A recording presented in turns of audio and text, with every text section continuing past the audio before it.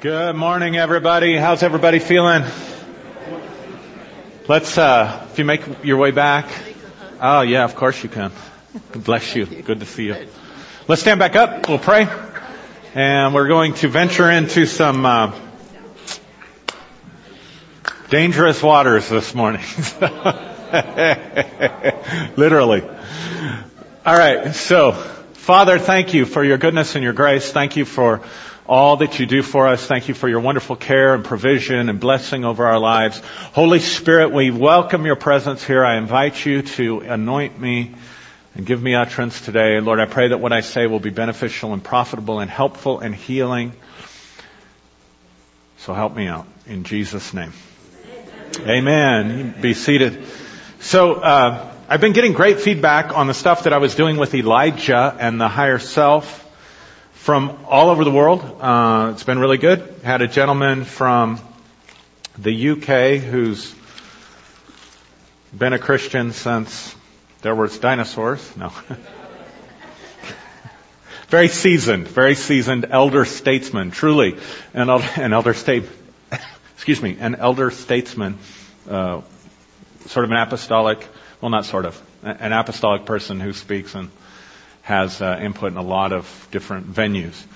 And he wrote me and said that the stuff on the higher self is the best stuff he's ever heard, and that he has to listen to it 5 or 6 times to get it. So it's been a great encouragement. But it is the Christmas season, so we're taking a break from that. And I thought, it's Christmas, we can stay away from controversy, right? But it's just in me. So here's the thing. So if you haven't figured this out yet, I just have a completely different view of things, and I can't help it. It's like when I just get these downloads or something from the Holy Spirit, that I get cut against the paradigm of most of evangelical Christianity and a lot of Western Christianity. But let me say this at the outset. The word religion, we give it a bad term. We say, well, I'm not religious, And I remember, this is since I was serving God, they would say, well, I'm not religious, or, knowing God is not about religion, it's about a relationship.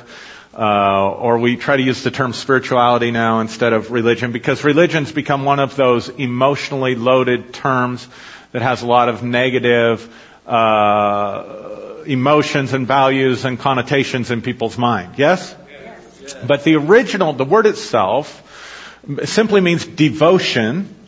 Devotion to God, or devotion to a belief system or a philosophy. So to be religious in the truest sense is to be devoted. Make sense? So there is, and the root of the word in Latin means to bind to something, to bind to something. So if you think about it, if you're devoted to something, you're binding yourself to it. You can't be devoted to someone or something and not have a bind or an attachment. Let's use that word, not have an attachment there, right? So there is devotion, attachment that is very, very healthy and necessary for us as human beings. And but there are times that our attachments can become binding and not healthy for us. Right? So in that sense, there is healthy religion and there is unhealthy religion, or toxic. There's healthy faith and there's toxic faith, right? So one of the things that should be healthy for us about our religion is we should be able to find within it a sense of community, which is important. It's important to have community and relationships and support, right? We should be able to find identity within that community, and we should be able to find a sense of purpose. So our belief system, our religion, our devotion should be providing those things for us. Community, so that there's support. Identity, so that we know who we are and we're coming from a solid place. And a sense of purpose, so that we have meaning for our lives, right? But there's a shadow side to all those things. So what can happen to us is that community becomes exclusivity. Instead of being an open door community, if you will, we become a closed door community, and identity can become egotistic. And purpose can become twisted. So the healthy sense is I've got people around me who are supporting me.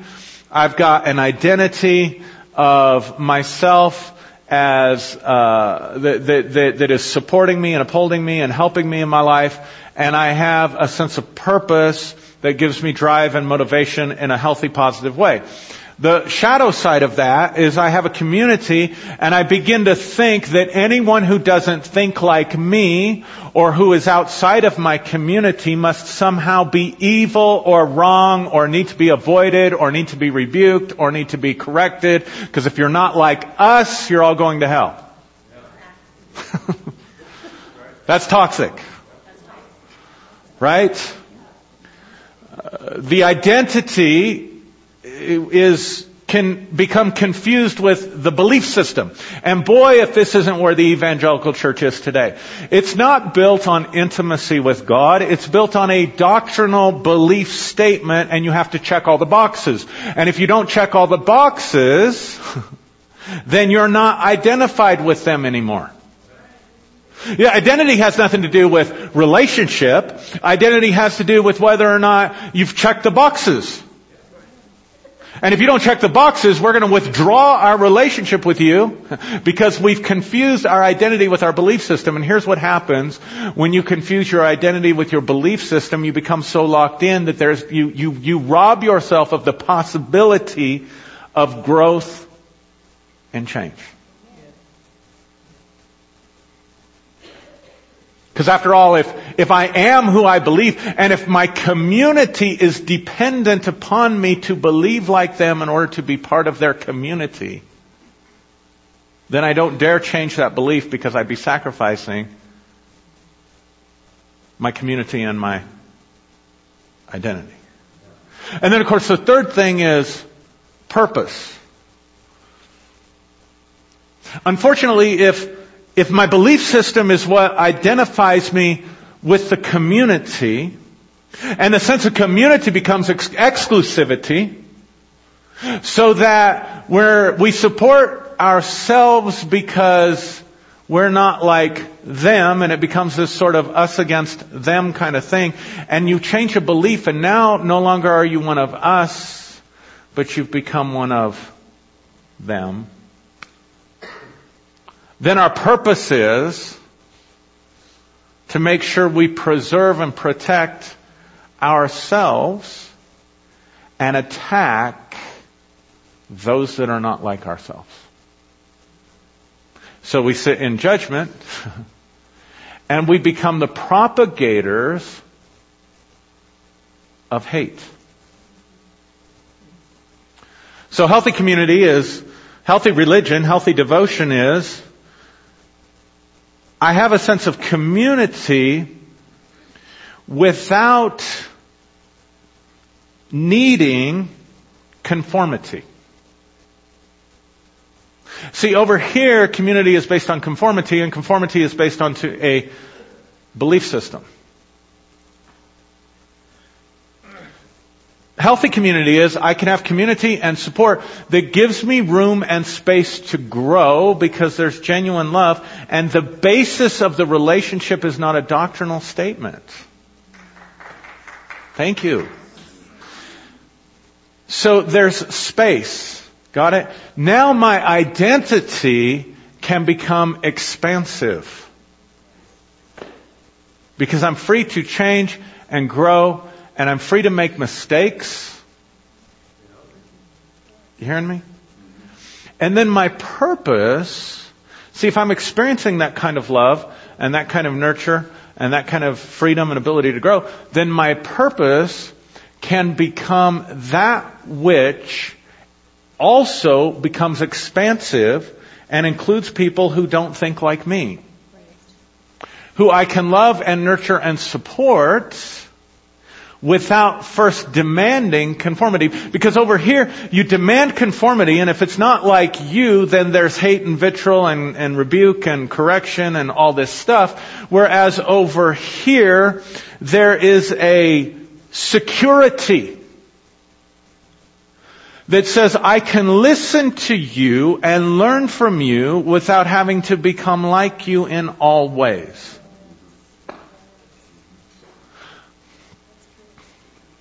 So I can be a devoted Christian who loves God, who has a community of other devoted Christians, and yet understand that the Christian faith itself, even from a historic perspective, has a lot of breathing room.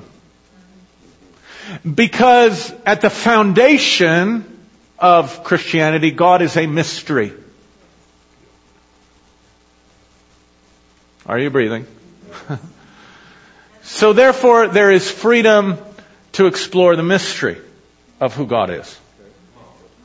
Without the demand that I keep God in His box and check all the boxes over here. Right?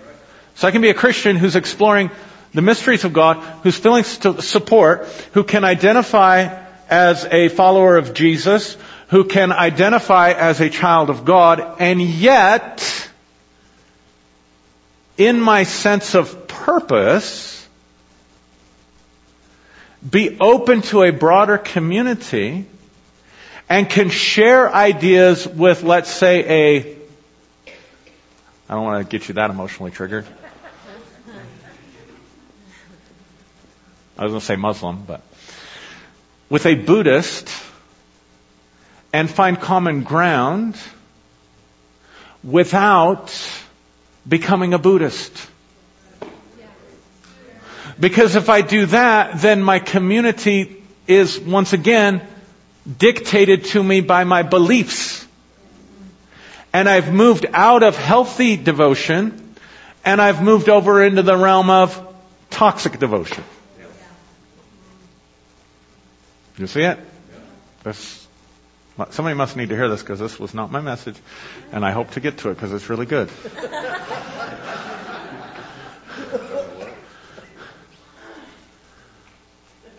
And so we have to look, okay, yeah, so it's perfect. Come with me now to the scriptures.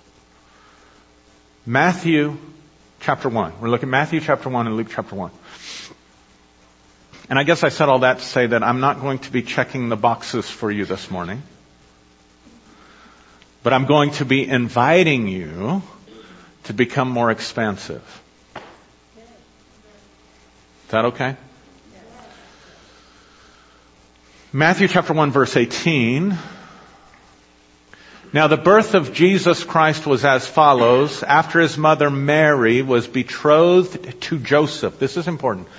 After his mother Mary was betrothed to Joseph, before they came together, she was found with child of the Holy Spirit. Then Joseph, her husband, being a just man and not wanting to make her a public example, was minded to put her away secretly. Notice his characteristics. He is just. He does not want her in the public. He does not want her as a public example. And so therefore he is minded to put her away, what? Secretly. But while he thought about these things, behold, an angel of the Lord appeared to him in a dream, saying, notice it was in a dream, saying, Joseph, son of David, do not be afraid to take to you Mary, your wife, for that which is conceived in her is of the Holy Spirit. And she will bring forth a son, and you will call his name Jesus, for he will save his people from their sins. So all this was done that it might be fulfilled, which was spoken by the Lord through the prophet Isaiah in Isaiah chapter 7 verse 14. I'll just give you the address there. Behold the virgin, everybody say with me virgin. Behold the virgin shall be with child and bear a son, and they will call his name Emmanuel, which is translated God with us. Then Joseph, being roused from sleep, did as the angel of the Lord commanded him and took to him his wife. Now come with me to Luke's account of this. Luke chapter 1. Where are you, Luke? I can't find him. Luke chapter 1. Now in the 6th month, notice it's the 6th month. 6 is the number of man. The angel Gabriel was sent by God to a city of Galilee named Nazareth to a virgin betrothed to a man whose name was Joseph of the house of David. The virgin's name was Mary. And having come in, the angel said to her, "Rejoice, highly favored one. The Lord is with you. Blessed are you among women." And when she saw him, she was troubled at his saying and considered what manner of greeting this was. Then the angel said to her, "Do not be afraid, Mary, for you have found favor with God. And behold, you will conceive in your womb and bring forth a son, and they shall call his name Jesus. And he will be great, and he will be called the Son of the Highest. And the Lord God will give him the throne of his father David." All right.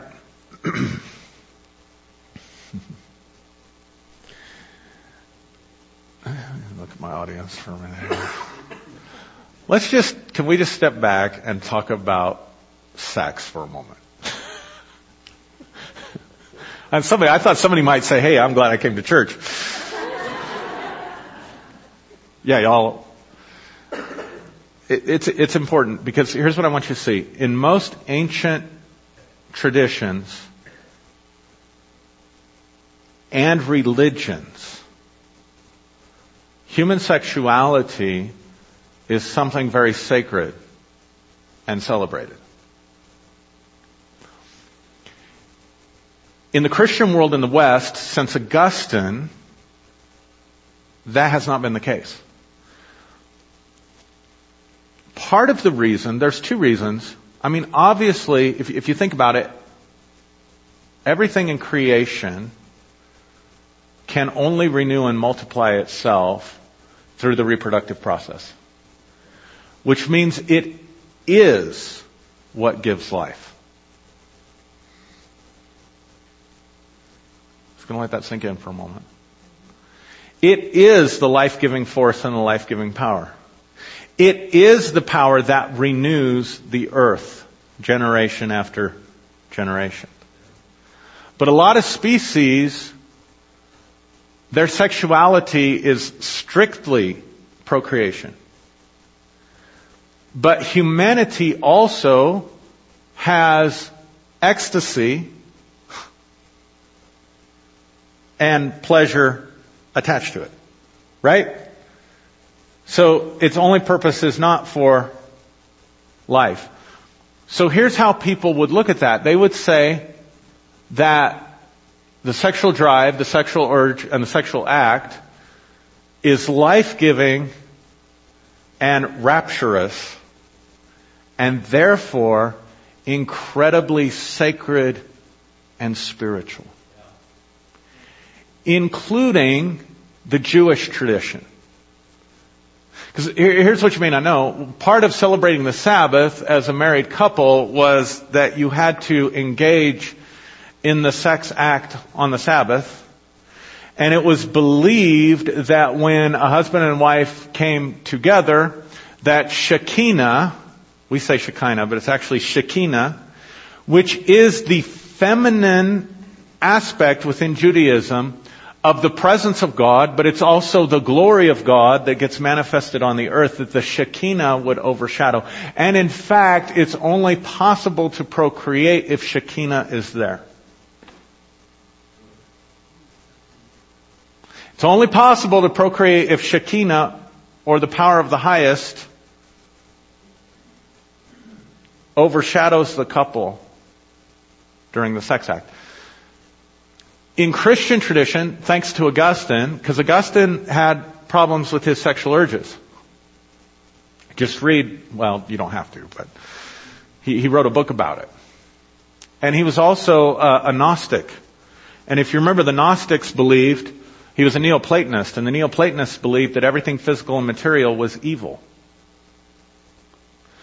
So he transfers that into his belief system, and he adopts and solidifies within the Western culture the belief in what's called original sin. And so here's the idea that Adam and Eve sinned and obtained a sin nature that now is passed on through the man's seed during the sex act. So that the sex act becomes fallen and that which transmits rebellion and corruption and death, rather than what in the Hebraic roots of the faith was sacred and holy and brought the presence of God. Why am I talking about this? Are you breathing? The reason I'm bringing this up is because then your creeds, your church creeds were established, and it says, I believe in one God, maker of heaven and earth, all things visible and invisible. These were the creeds. This was more important than the Bible until the Reformation. This is what made you a Christian, was the creeds. If you believed it. If you believed the creed, you'd be baptized, you were a Christian. So I believe in one God, the Father, maker of heaven and earth, of all things visible and invisible, and in Jesus Christ, His only Son, our Lord, who was conceived of the Virgin Mary. Now, let me ask you a question. Why is it important for Christians to believe that Jesus was conceived of, born of the Virgin Mary? Why is that so important that it gets in the creeds? And here's why I bring up the question. The Apostle Paul, who was the first to write and propagate Christianity, I'm not saying the disciples didn't do it, but I'm just saying the first writings, the earliest writings that we have, and the one who propagated it outside of the Jewish tradition, was Paul the Apostle, and he never mentions in any of his writings that Jesus was born of a virgin. John, in his writings, never mentions that Jesus was born of a virgin. Mark, the oldest of the Gospels that we have, never mentions that Jesus was a virgin. There is no sermon in the book of Acts that Jesus was a virgin. That Jesus was born of a virgin. Oh, help me, Lord. Yeah, I'm glad I caught that mistake too. There's no sermon in the book of Acts when they're preaching the gospel that said that Jesus was born of a virgin. It's not a part of the preaching of the gospel in the Bible. So why does it become so important in the creed? Now here's where it becomes even more problematic. Are you ready, saints? Here's where it becomes even more problematic for us. The reason it got into the creeds was because the idea of original sin. You know why the emperor, it wasn't Constantine at this time, I don't remember. You know why the emperor wanted the doctrine of original sin to become part of the church? Because the only way to get out of hell was for a state-sponsored priest to baptize you as a child. That's where infant baptism comes from. So it was a way for you to be born into the state regardless of your nationality in order to expand political control. Therefore, Jesus could not be the Savior if He was not born of a virgin from that perspective.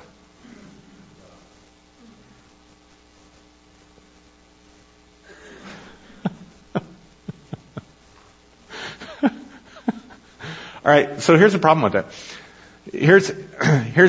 I said all that to say this, because people get triggered when I'm going to do what I'm about to do with the scriptures, because they think I'm twisting them or reading into them or making them say something that they're not saying.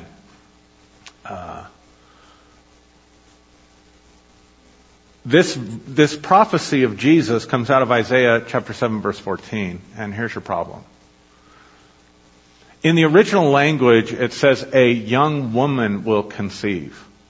There is a Hebrew word for virgin that is used in the law when it's discussing all of the purity rites and rituals and whatever around a woman and her virginity and marriage. And it is a completely different Hebrew word. Nobody will tell you that. The prophecy is to King Ahaz who is being attacked by the southern kingdoms. So Israel is, the Hebraic nation, the tribes are in the midst of a civil war. And the south is coming up against the north. And Isaiah is prophesying to the king of Judah, and he says, God will triumph over your enemies, and this will be a sign to you, King Ahaz. In fact, he even tells King Ahaz, ask me for a sign. God said that. God's telling you, ask me for a sign. And he says, I will not put the Lord God to the test. And Isaiah responds, nevertheless, a sign will be given to you. A young woman shall conceive and give birth to a child, and she will call his name Emmanuel, meaning God with us. And before he's old enough to know good from evil, see, we don't read the whole prophecy.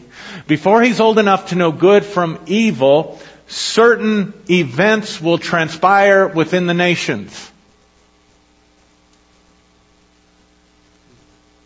Do we need to look at it, or you can go home? I'll give you homework. Go home and look at it.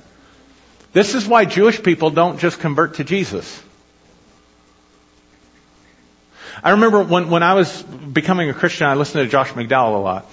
And Josh McDowell did this thing where he took all of the prophecies that Jesus fulfilled, all the messianic prophecies that Jesus fulfilled, and then ran a statistical probability of it, and said the statistical probability that one man can fulfill all the prophecies was if you took the entire state of Texas and you filled it like knee deep in silver dollars. Any of you ever heard this?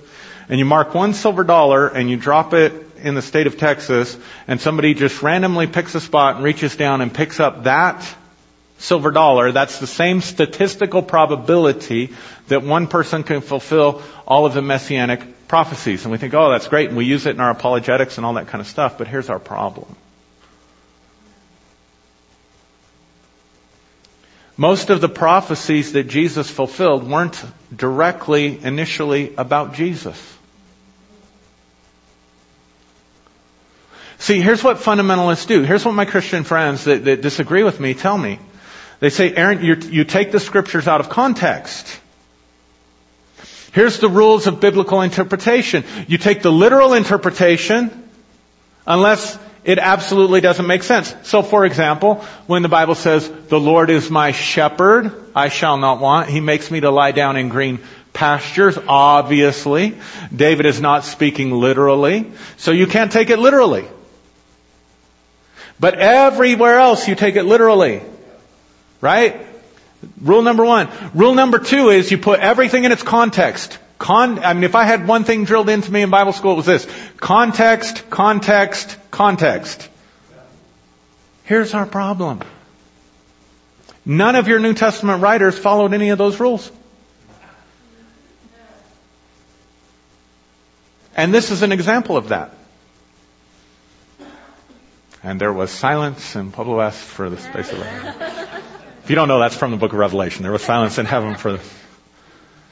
Let me give you an example. When Jesus is dying on the cross and they go to break his bones, right? Break his legs because it's the Sabbath and they want him to die, and so they would break their legs so that they would suffocate and die faster. And Jesus is already dead. And it goes, and they don't break his legs. And it says that it might be fulfilled. None of his bones were broken. Do you know what that's a prophecy about? You know where that verse in the scripture is? It's not even a prophecy. That none of the bones will be broken, it's not even a prophecy. It's talking about the Passover lamb. And John's intention is to show you that Jesus is the Lamb of God who takes away the sin of the world. So therefore he points back at that verse, pulls it completely out of its context, makes it prophetic when it's not prophetic, it's historical, and applies it to Jesus.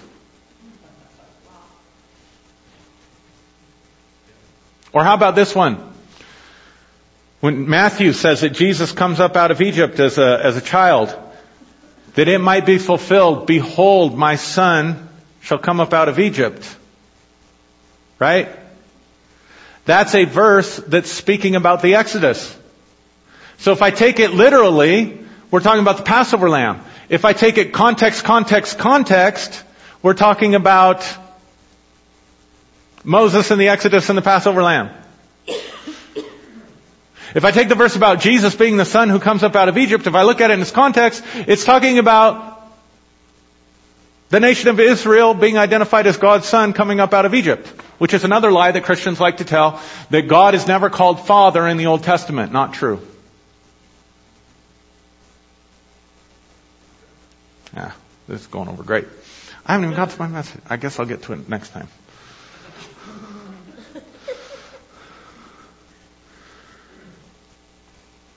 See, here's what the Christian writers did. They did not go to the Scriptures to discover who Jesus was. They lived with Jesus, they heard His teachings, and He was raised from the dead. And when He was raised from the dead, it got their attention. And they went back to they took Jesus and went back to the Scriptures to understand the Scriptures. They did not go to the Scriptures to understand who Jesus was. You got it? So they took all kinds of stuff and took it out of context and twisted it and misapplied it to make it apply to Jesus.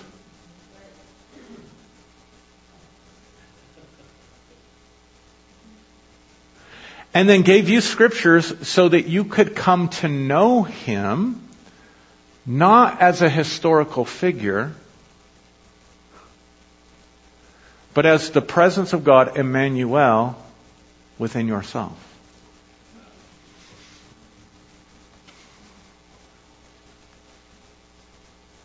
Surely the guys who aren't taking Scripture literally, they're taking it spiritually, and pulling it out of context and making it apply to things that it couldn't possibly apply to, we're not intending for you to take their writing and make it totally literal and keep it totally within its context.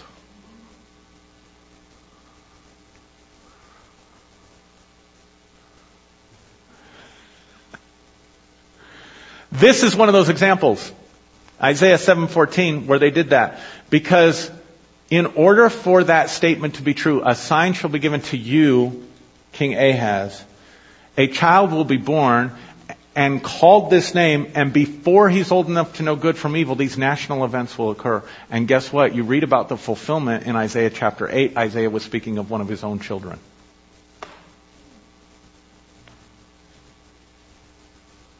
Are you breathing?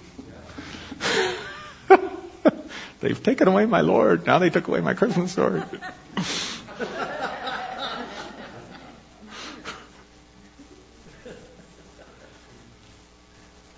Here's my point. If it was a well-known messianic prophecy that the Messiah would be born of a virgin, Joseph would have never been... Joseph was of the house of David.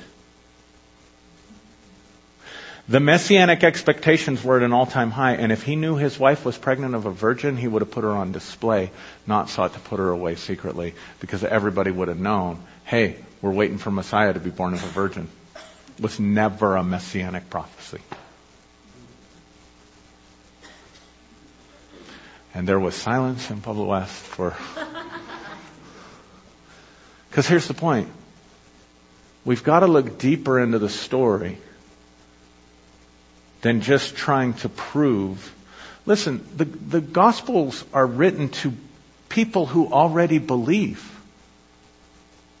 They're not trying to prove who Jesus is, that He fulfilled this and fulfilled this and fulfilled this. The purpose of it is, yes, so you can understand who Jesus is. Yes, so you can know about His life and all that stuff. But here's the real truth of the matter. It's written to open up yourself to yourself so that you can experience God in a mystical way.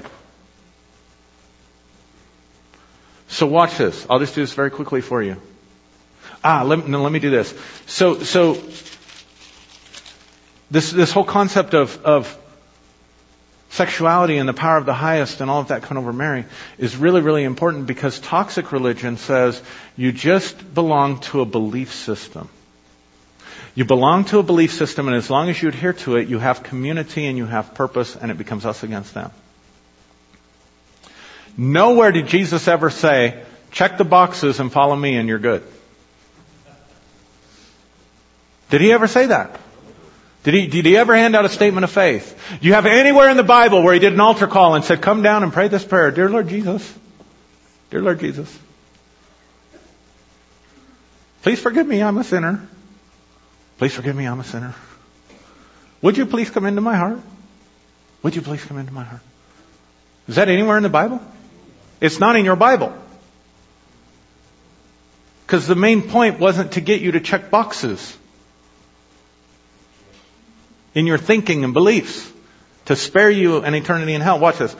Matthew 7, I'll just quote it for you real quick. Scary verse. Jesus, Matthew 7:21. Not everyone who says to me, Lord, Lord, shall enter the kingdom of heaven, but he who does the will of my Father in heaven. Many will say to me in that day, Lord, Lord, have we not prophesied in your name and cast out demons in your name and done many wonders in your name? And then I will declare to them, I never knew you. Depart from me, you who work lawlessness. Can I tell you the word no there is the word for sexual intercourse? It's not the word for I never got acquainted with you. The idea was there was never intercourse. There was never an exchange of life that took place from me inside of you. Therefore, it's impossible for you to enter the kingdom, because you don't enter the kingdom by checking off boxes and going into orthodoxy or unorthodoxy. You don't enter the kingdom because you're part of a community. You don't enter the kingdom because you have an identity that has been created to you or given to you by the community to whom you belong. And you don't enter the kingdom just because you have a purpose. You enter the kingdom when the life of God has entered in on the inside of you. And then there is a knowing and a union and a joining between you and Him that brings forth life. And that's what it's about. And that's what He's after. And you can't have that if you're not experiencing Him. And you can't have that if He's just a historical figure that walked and lived 2,000 years ago. And we want to argue about prophecies and silver dollars in Texas and all this stuff to convince your mind. And your mind can be totally convinced, and yet you can be completely barren of the life of God, so that there is no God with us or God among you or presence of God or Shekinah or anything like that that is fruitfulness or life-giving. And that brings us back to Joseph and Mary. Because Joseph's name means fruitfulness. And Joseph is the most exemplary character in the Bible. In the Old Testament. Moses murdered somebody, tried to cover it up, was a fugitive. Moses had a temper problem. Moses got mad at the Israelites and struck the rock, and God said, I told you not to strike the rock. That anger, it's going to keep you out of the promised land. David committed adultery, had a baby, then tried to cover it up, then had one of his faithful, loyal soldiers murdered. And Joseph passed every single test. In your scripture, Joseph is put on public display, not Joseph, the father of Jesus, Joseph in the Bible, the patriarch. He did everything right. Everything. And Joseph here is a just man, but he's fruitful. Got it? Guess what Mary's name means? Mary's name comes from the Hebrew word Mara, and it means bitter, and it means rebel.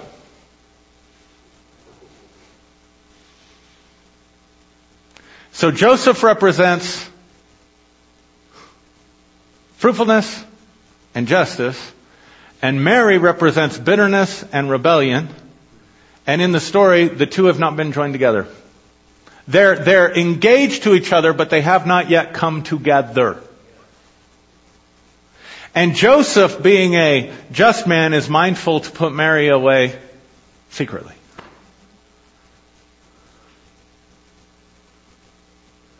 Because it represents two parts of yourself.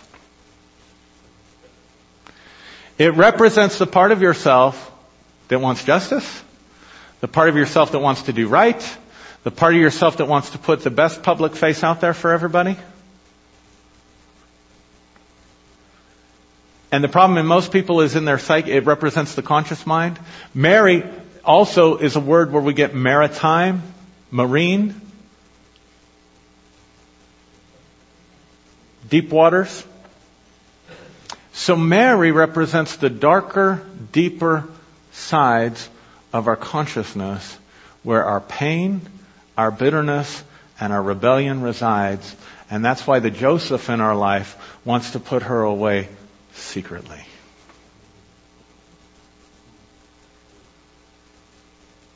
And so what is it that Joseph needs to hear?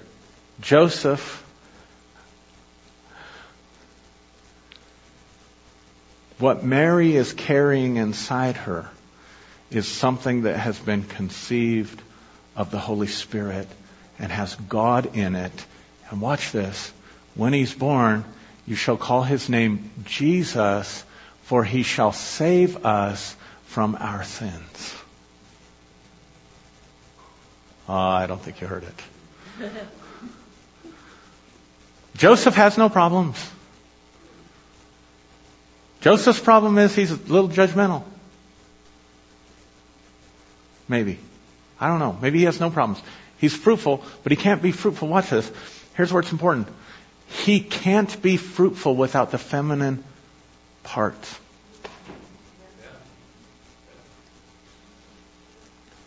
Okay, I'm going to throw this out here just because I want to.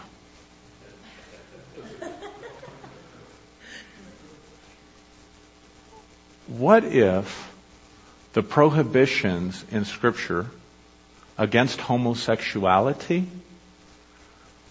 has less to do with sexual preference and has more to do on a spiritual level with the inability to be reproductive and fruitful and give life?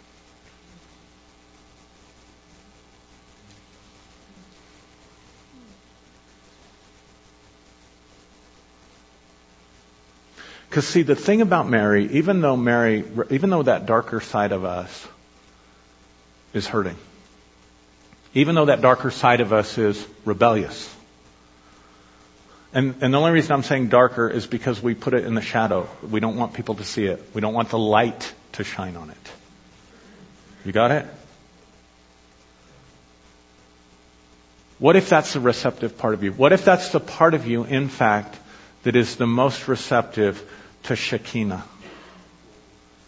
And what if you can't be fruitful until the public just side of you can come together and join together with all the parts of you that you've been hiding and denying and don't like?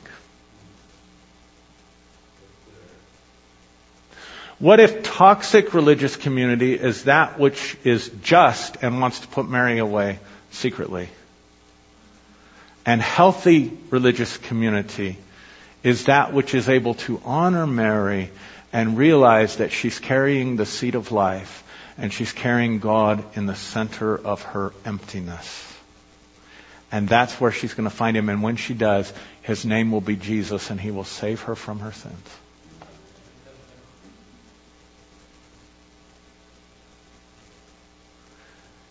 And the parts of you can come together so that you find an identity stronger than you ever had before.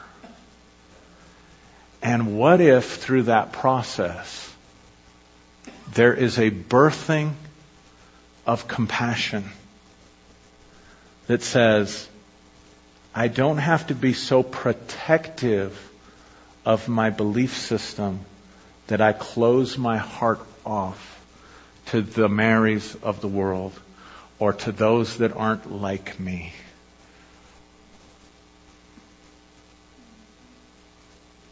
Or maybe even those that I despise. And what if your greatest receptivity to the Holy Spirit is the depths of your pain? What if the greatest receptivity to the Savior is the strengths of your rebellion? What if in the midst of that part of you, in the midst of that dark part of you, there is a womb, there is an empty space, there is a space created for the divine presence that does not come by way of a man? See, that's our problem. That's our problem. Over here, there's some power broker some man, some woman, it's typically a man. I mean, it's patriarchal. Women, you can't do much. We want you to go have your little parties and have potlucks and teach the kids, do your women's thing. That's it. We're putting Mary away. There's no room for her on our end.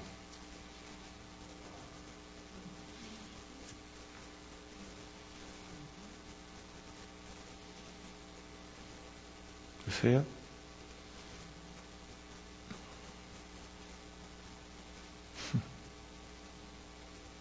Sad.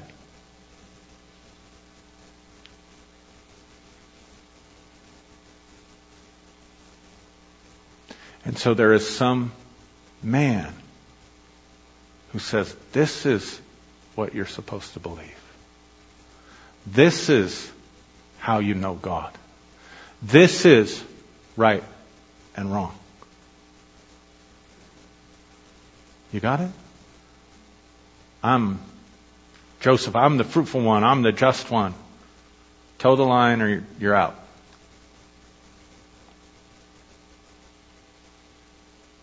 But Jesus said, depart from me. I never knew you. Which means the only way that Mary becomes honored. See, God shows up. What if it's like this? What if God shows up to your broken, wounded parts and said, you're blessed and highly favored? You found favor with God. What if God shows up to your most rebellious part and says, you're blessed and highly favored, and you found favor with God, and the power of the highest is going to come over you? Isn't that good news?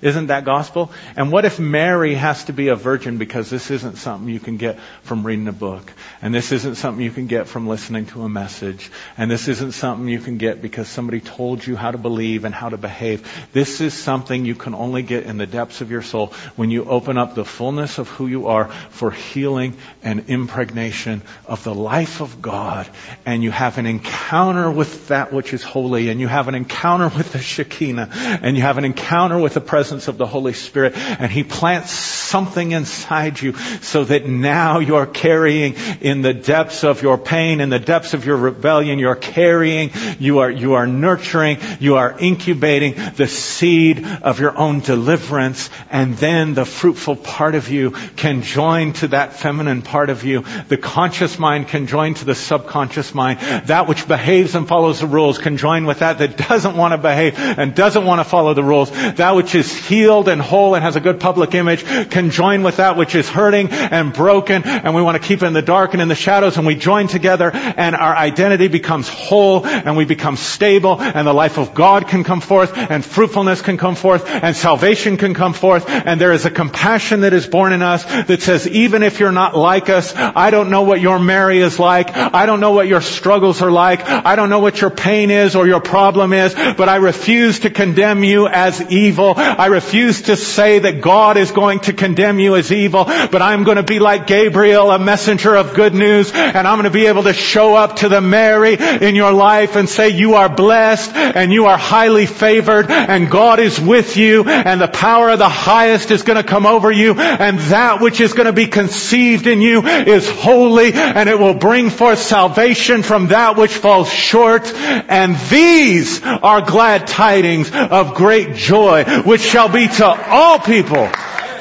Buddhist and Muslim and New Age and Wicca. And how in the world can we reach them if we disrespect them and dishonor them? We can't even respect and honor one another. How can we reach those outside our circle who we think are so demonic and evil and unclean and tainted that somehow if we come within even a proximity of a witch, we're going to pick up some demon and be cursed?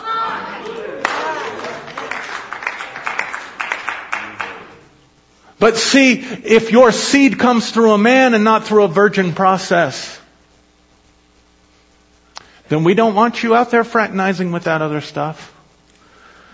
Because their seed may get in you. And then you're a harlot. A spiritual harlot. Someone else. You've been lying with someone else. I have heard this preached on TBN. You have a spiritual father, and it's a man,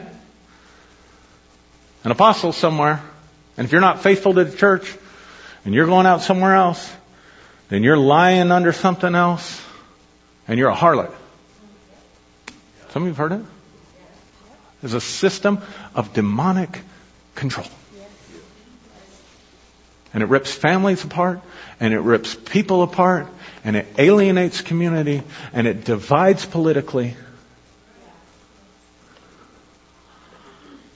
And it's toxic faith, and it causes anxiety disorders, and depression, and brokenness in the soul, and all we keep doing is putting Mary away publicly. Putting her away from the public. I mean, being kept out of the public eye. And then we're shocked, horrified when there's scandals. Because when Mary gets exposed, we're going to kill her.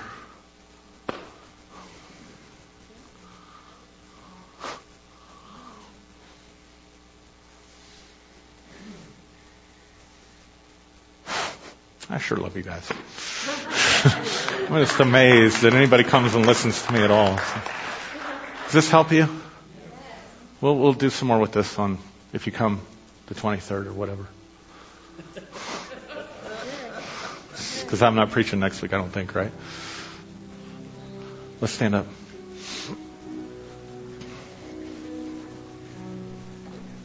You have to have your own experience with God in order for there to be life that comes forth.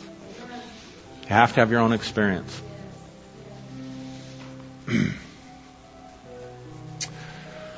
Let's just honor the presence of the Lord. Thank you, Lord, for that concept of Emmanuel, of God with us. Father, we want to open wide the caverns of our soul. No longer afraid to go into the deepest, darkest places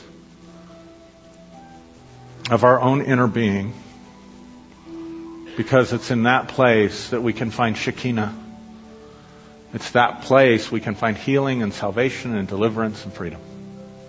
And that's good news. And so, Lord, we open ourselves to you and we ask that you would come, that you would heal and honor the Mary inside of us.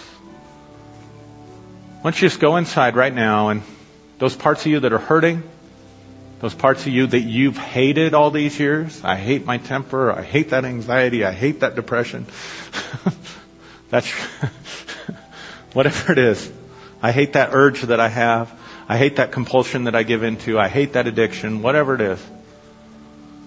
So go inside in that place, because that's your Mary. And would you just whisper to that part of you? Would you just whisper to that part of you this morning and say, I've got good news. You have found favor with God. You are blessed and highly favored, and God is with you.